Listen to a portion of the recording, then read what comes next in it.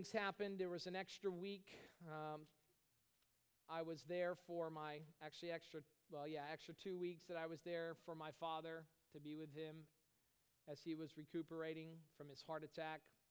Then the shooting in Orlando required us to address that major issue from the pulpit. And then the following week was a discussion on why we obey. But I want to conclude our topic about Connect.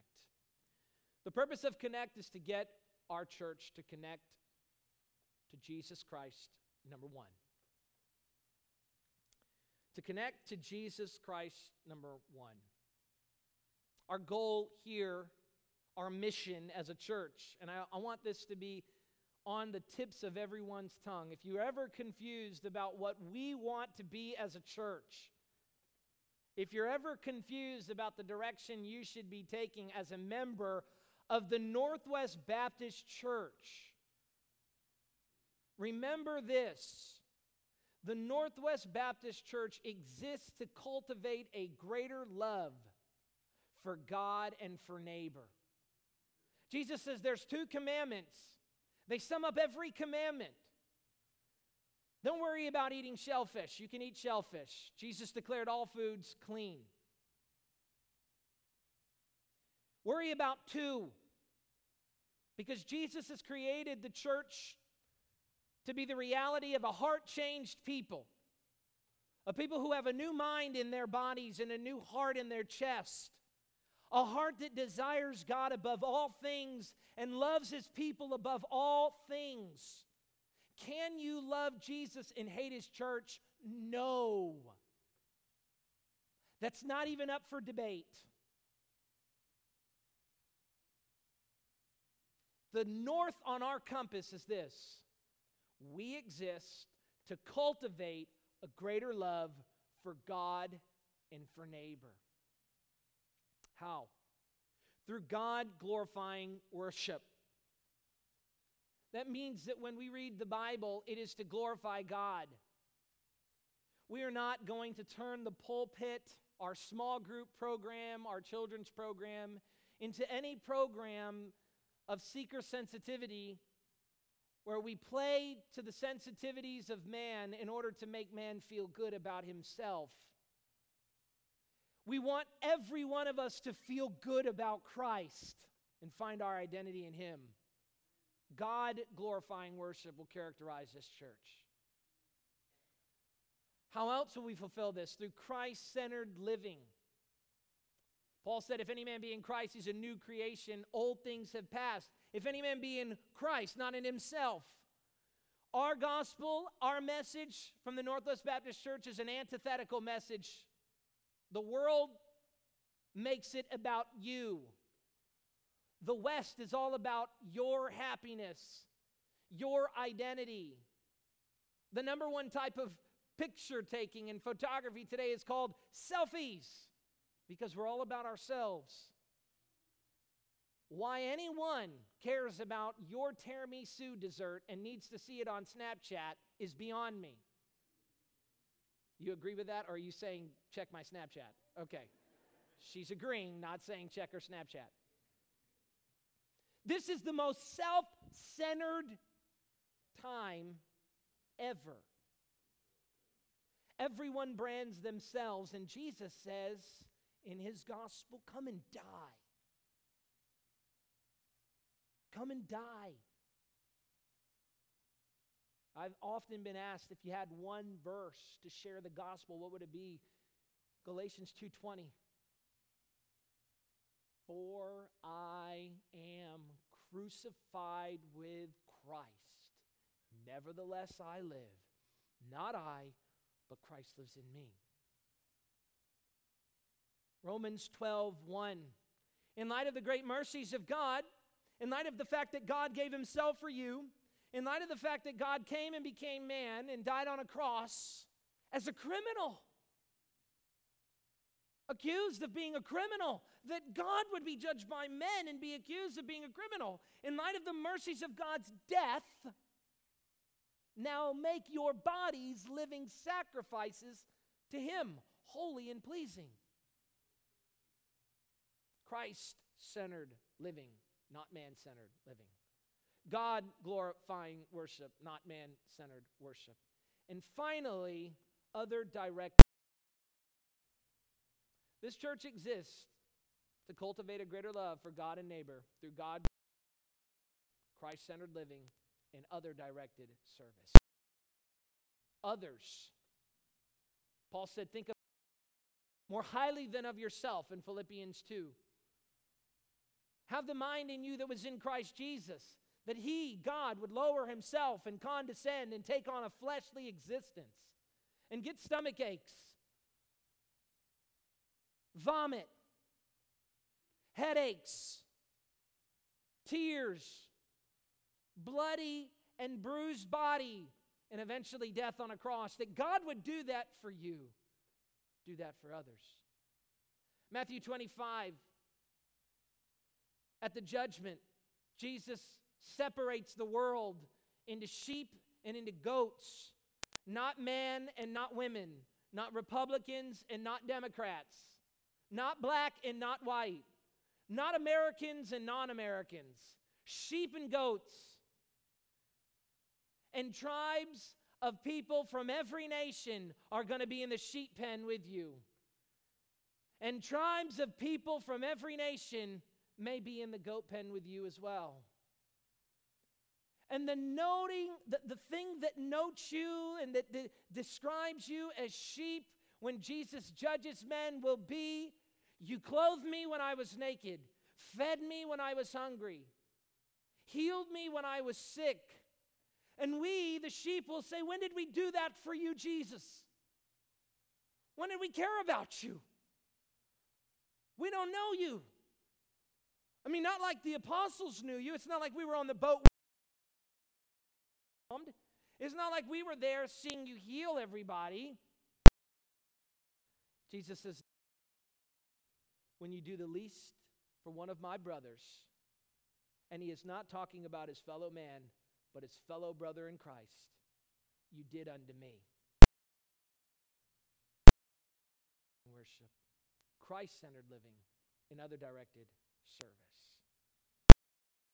We have to speak in our church. The church was built on. Number one, the Word, and number two, the community of the Spirit. Look with me, if you would, at our passage in Acts chapter 2. 4. Before we begin reading, this is at the end or the conclusion, the result of Peter's message at Pentecost. The church age has begun. Jesus to the Father, he has sent the Spirit. In order for the Spirit to come, Jesus Paraclete. And think about what Jesus' ministry is. It is to be a comfort for you. Think about what the ministry of the Holy Spirit is. It's to be a comfort for you. When you get online and you start reading on WebMD while your elbow hurts and you think you got elbow cancer, remember the Holy Spirit's a comfort for you. When you turn on the TV and you see that 66 were shot in Bangladesh yesterday and that hundreds have been shot in the last 2 weeks in terrorist attacks, remember that the Holy Spirit is there to comfort you. Remember that the Holy Spirit is there to remind you that you have entered into a new existence, a new reality of eternal life, that upon your death is entrance into some relationship, some disembodied relationship with Jesus Christ. The Holy Spirit reminds you and comforts you. Jesus says, if I go, I will send my comforter, the Holy Spirit. And the book of Acts is really the testimony of the acts of the Holy Spirit in the church. Scholars have argued, should we name the book Acts? It's not called Acts. They argue Acts of who? Acts of the Apostles. I think the best description of the book is, or best title of the book would be Acts of the Apostles or Acts of the Holy Spirit through the Apostles. But the whole book of Acts is the story of the Holy Spirit and how he moves in the church. Peter has just preached this sermon at Pentecost. He's in Jerusalem. They're waiting in the upper room. And he preaches them a message. that Jesus is the long-awaited Messiah.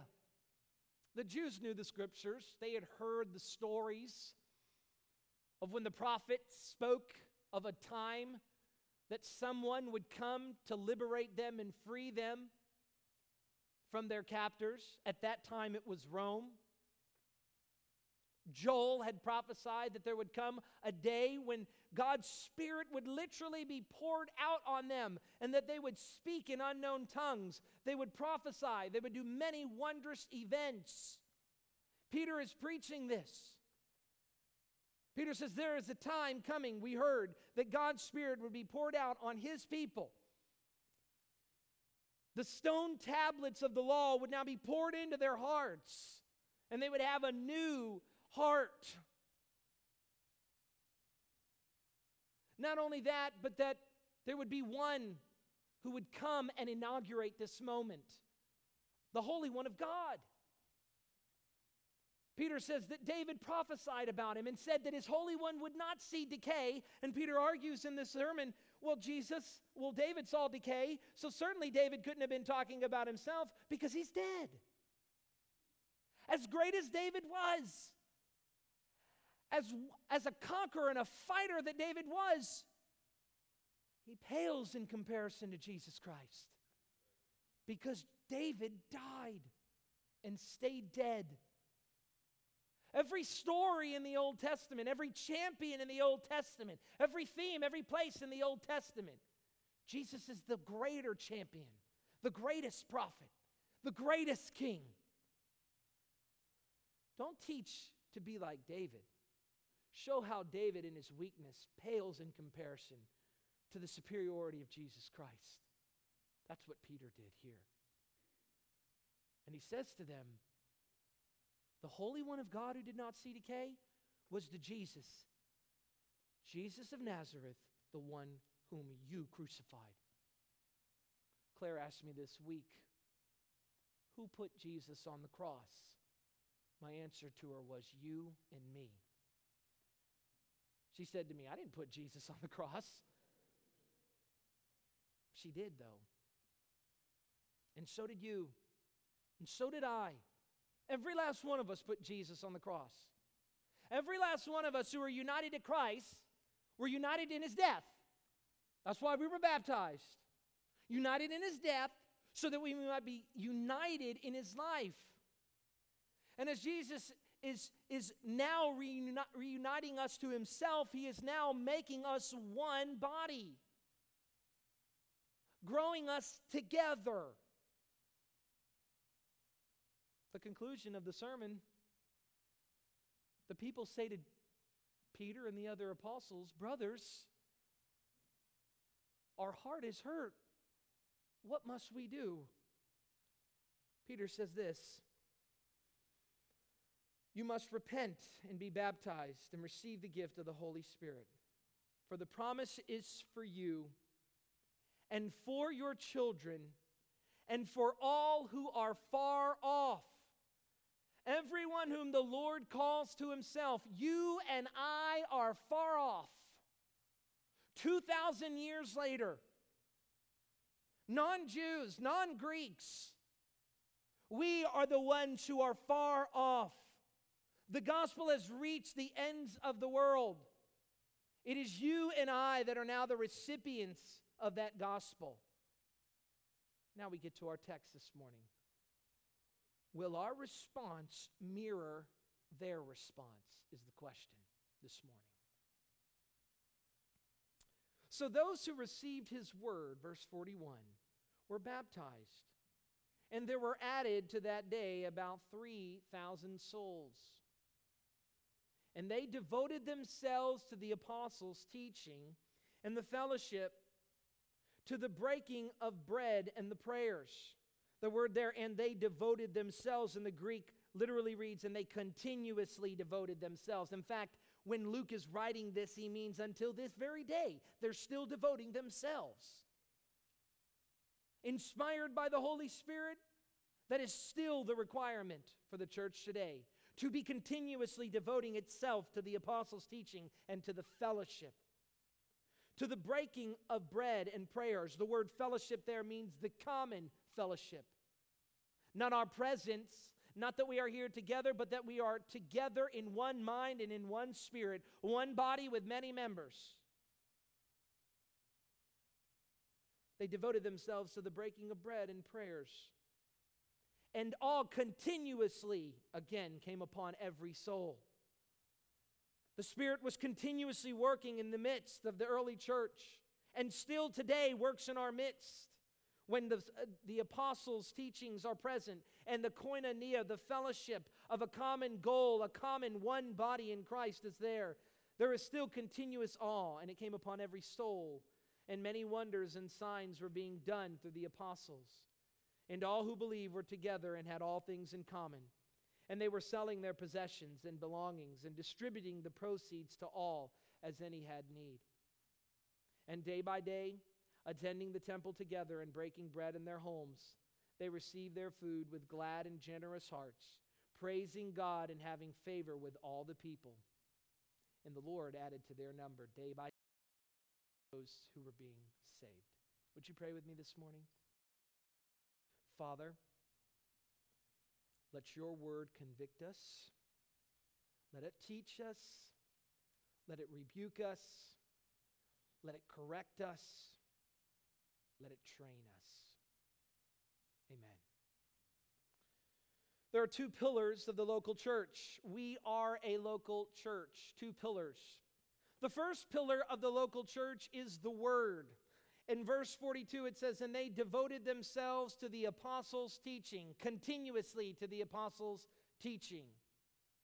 Whether that teaching was oral or whether it was written, the focal point of the church was not the decision or the philosophy of the world, it was the word of the apostles. Men, holy men, commissioned by Jesus Christ himself to speak the truth of God. Paul said, our message is a message that comes from God and not from men, Galatians 1. And that message is so holy, it belongs to God, and we are not at liberty to change not one morsel of that message. He said that even if we or an angel of heaven should appear to you and preach to you something contrary to the apostles first preached, which we now have in the Word of God.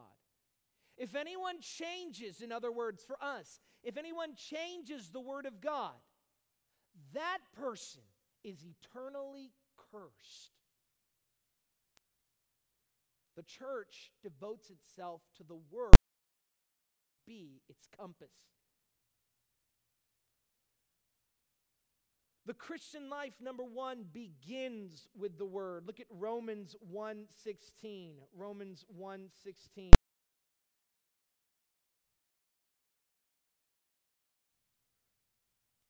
In Sunday school, they used to call this sword drills. Whoever could get there first would get a prize. Don't start reading. I get all the prizes. 1:16. You've heard this gospel, this famous gospel verse before. For I am not a gospel. For it is the power of God for salvation to everyone who believes, to the Jew first, and also to the Greek. The Word of God begins our Christian faith. Faith cometh by hearing, and hearing by the Word of God. Many of us need to be saved to the Word. We need to ask ourselves, have we been saved to the false gospels of men, or have we been saved to the gospel of Jesus Christ? You say, how could anyone know that? The question is, do you look and act like what the Word expects you to look and act like? That's the question. Do you resemble the teachings of men? Do your life decisions resemble the teachings of men, or do they resemble the teachings of the Bible? It's like those fake Louis Vuitton purses that some of you women have. Oh, it's real. It's real. It's a real Louis Vuitton. But upon closer inspection, the V is above the L. and there's tattering on the side, and the gold is chipping away. Real Louis Vuitton doesn't do that. Real Louis Vuitton looks like it was made in the Louis Vuitton factory, that they spent $5 to produce that purse. But upon further inspection, does it look like that thing? The Christian life begins with the Word. The Christian life is further sustained and nourished by the Word. Turn to Matthew 4:4. Matthew 4:4. Jesus is beginning his ministry, and he's immediately tempted by the devil. Johann, remember that. Jesus begins his ministry, and he's immediately taken into the wilderness. Maggie, remember that. Stephanie, remember that. Dave, remember that.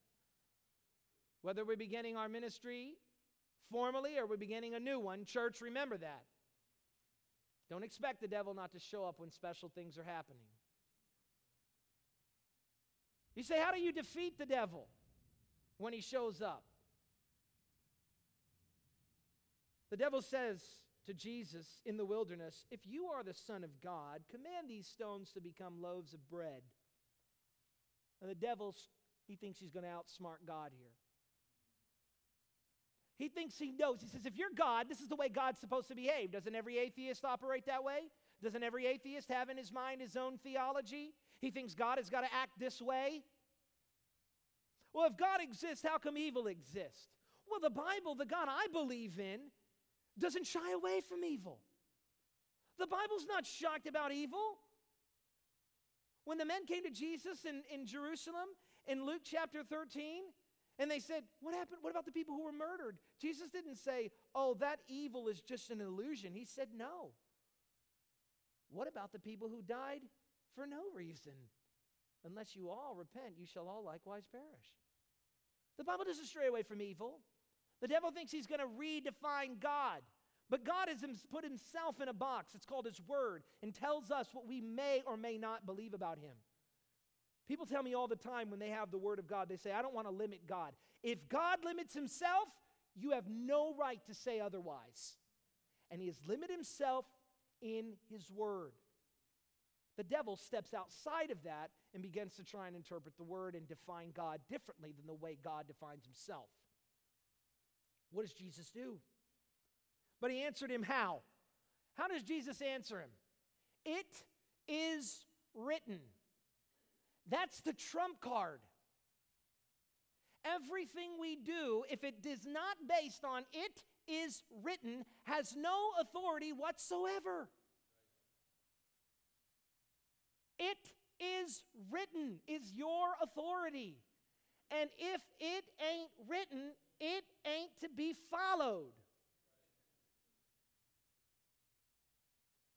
Jesus answered him, it is written, man shall not live by bread alone, but by every word that comes from the mouth of God. Jesus says, listen, if you sustain your physical bodies with bread, he's not saying don't eat bread, but remember, he's fasting. And the thing that keeps him alive when he's starving physically is the Word of God. The thing that sustains our spiritual life and makes our spiritual life healthy, we're all worried about our physical diets. Everything is organic today. Everything. Everything that we eat causes cancer. So we're all trying to eat organic. We are all preoccupied with our diets. What about our spiritual diet? In our hearts, we're withered away. We're malnourished. Our spiritual lives have high blood pressure because we don't live on the bread of life. Man does not live on bread alone, but is devoted to the apostles' teachings. Acts chapter 2. Finally, the Word of God grows and disciplines the church. Look at 2 Timothy 2, 3, 16. 2 Timothy 2, 3, 16. Many of you remember my installation sermon. We had a wonderful pastor preach, and he came in and he said, Andrew, remember these things? he admonished me with 2 Timothy. He said, I charge you in the presence of God and of Christ Jesus, who is the judge, living and the dead, and by his appearing in his kingdom, preach the word, be ready in season and out of season, reprove, rebuke, and exhort with complete patience and teaching. 2 Timothy 4.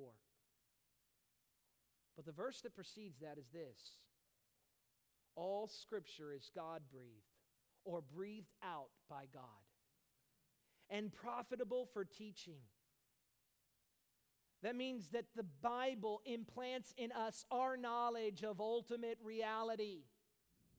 If you want to know the meaning of life, the Bible is profitable for teaching. You wonder, what is the meaning of life? The Bible is profitable for that. That's where your answers are.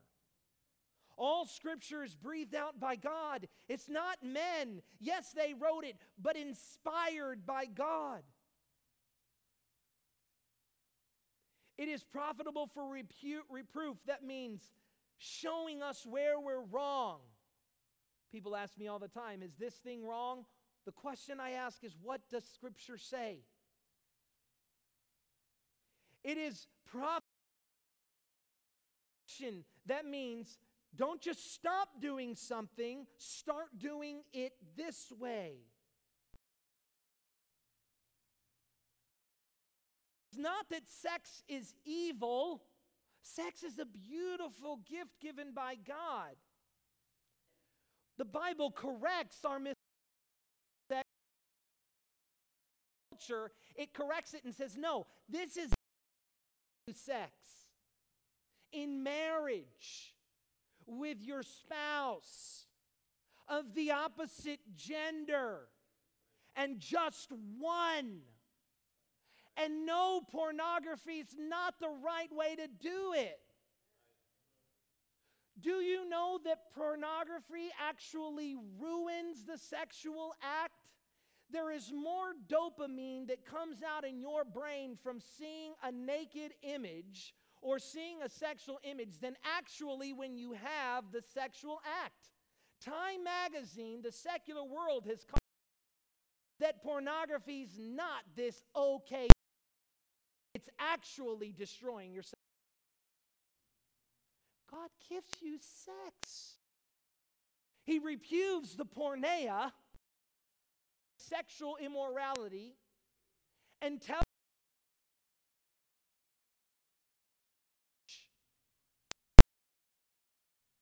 so it rebukes, it tells you stop it, and it tells you if you want to. But then not only does it do that, finally it teaches us. That means it teaches us to not do it one time, but to do it consecutively the rest of our lives. The Word of God begins the Christian life. It sustains and nourishes the Christian life, and it grows and disciplines each believer. This church is going to be built on the Word of God. Pillar number 2, though, is this. Be devoted in the fellowship of believers. Look back at Acts chapter 2. Acts chapter 2. Look at verse 42. They devoted themselves. Your book does not say continuously. It should. And they devoted themselves continuously to the apostles' teaching. And look at what the rest of the passage is about. To the fellowship.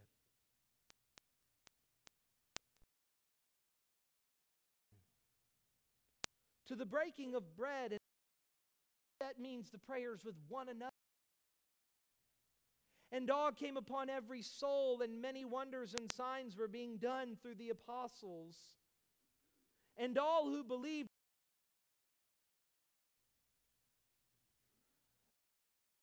they were together, not separate. Have church at home on YouTube. They didn't say, I got to work on Sunday. They were together. Things can, the being together. They were together. And they had all things in common. Was elevated in superiority. Together and say, he's got more money, he's more important. They've got less money, they're less important. No, remember, second scolds them for such a thing when Corinth does that. No, they had all things in common. And they and belongings and distributing the proceeds to all as any had need. The condemnation on the church of God, church go in need when others in the church have plenty. In our church, Christ-centered living and acts of other directed service.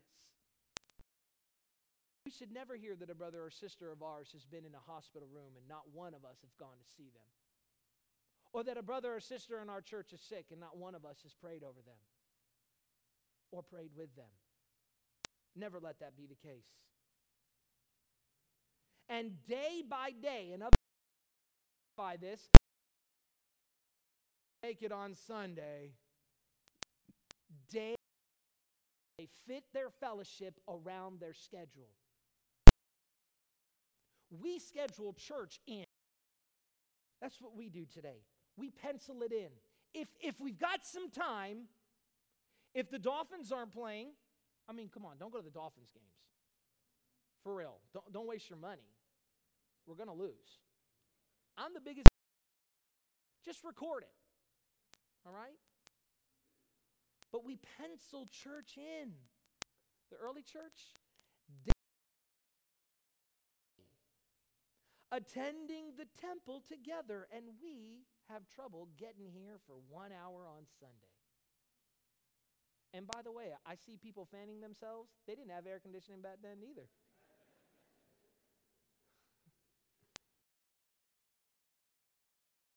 Day by day, attending the temple together and breaking bread, even in their they receive their food with glad and generous hearts. Sounds like a family. It's as if family with a new brother, Jesus, and a new father. And it's like we're his children. It's like God is the bigger family. Was it Jesus who said, anyone who does not hate brother and father, mother and sister and is not fit for the kingdom? Yes. Luke. In other words, she's not in anything. I've got, in honor of this July 4th, you and I've got more in common with the Russian brother who follows Jesus Christ than the patriot you're going to be standing next to, the patriotic pagan you're going to be standing next to tomorrow night at a barbecue singing Grand Old Flag. That's what Jesus is saying. Your people are my people. The pillar of the church in fellowship, and if we fail to replace, church cannot stand. Born into community. 1 Corinthians 12:12. Now in one body. The Christians unified in community, and they give and share their gifts with one another. Also 1 Corinthians 12, but also 1 Peter 4:10. In Philippians, Paul says these strong words. Turn in Philippians really quickly. Philippians 2, 1 through 4. Very strong words to this church. He says to them, if there's any comfort, spirit. In other words, look at what he's saying. He is can I love Jesus and hate his church? Paul's going to answer this question right now. Can I love Jesus but hate his church? Watch how Paul answers it. If there's any encouragement in Christ, any comfort from love, any participation in the Spirit, any affection and sympathy, Complete my mind, having in the same love, being in full accord in one mind. Paul says, if you're my brother, if you are Jesus' brother, you love and fellowship with his church. If there's any encouragement in Christ, any comfort in love, any participation in the Spirit, any affection and sympathy, complete my joy by being of that mind, having the same love, being in full accord and in one mind, and do nothing from selfish ambition or conceit, but in humility count others more significant than yourself. If you're a Christian, you love God's church. But finally, Christians live the Christian life together. Hebrews 10 is our verse 23 through 25. It's our verse of the year. Let us hold fast to the confession of our hope without wavering. What's our confession? Of the apostles, the Bible. For he who promised in his word is faithful. We will be of Jesus Christ. And let us consider how to love. You cannot do if you are not connected to this church. You cannot stir up love if you're not connected to our church. And not neglecting to meet together, as is the habit of some, encouraging one another as you see them drawing near. The statistics are 1% of American adults say that church attendance is not important or not important at all. 1% of American adults say that church is not too important or not at all.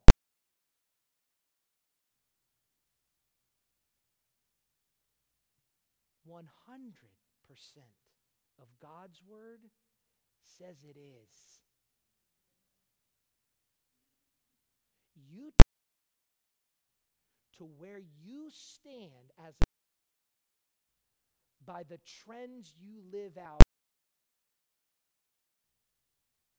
Do you look like the 51% or the 100% of God's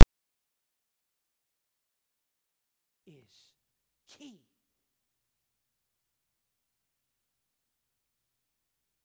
Finally, the passage ends by saying this, and the Lord added to the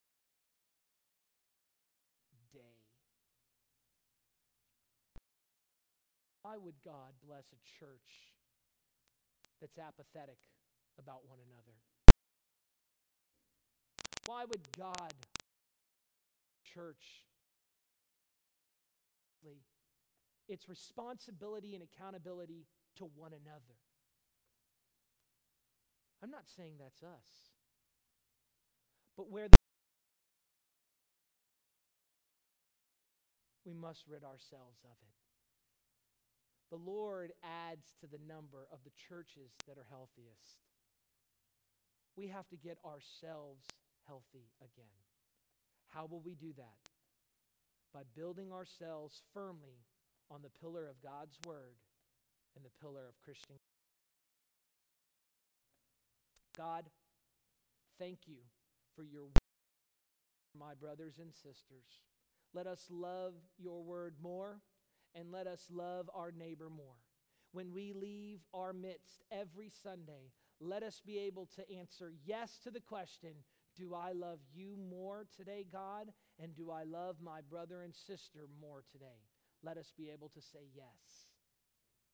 Lord, let us put to death any sense of racism, any sense of superiority, any sense of being better than another person, any sense of wealth or social status. And let us see that we are all one body, united by one head, Jesus Christ. Amen.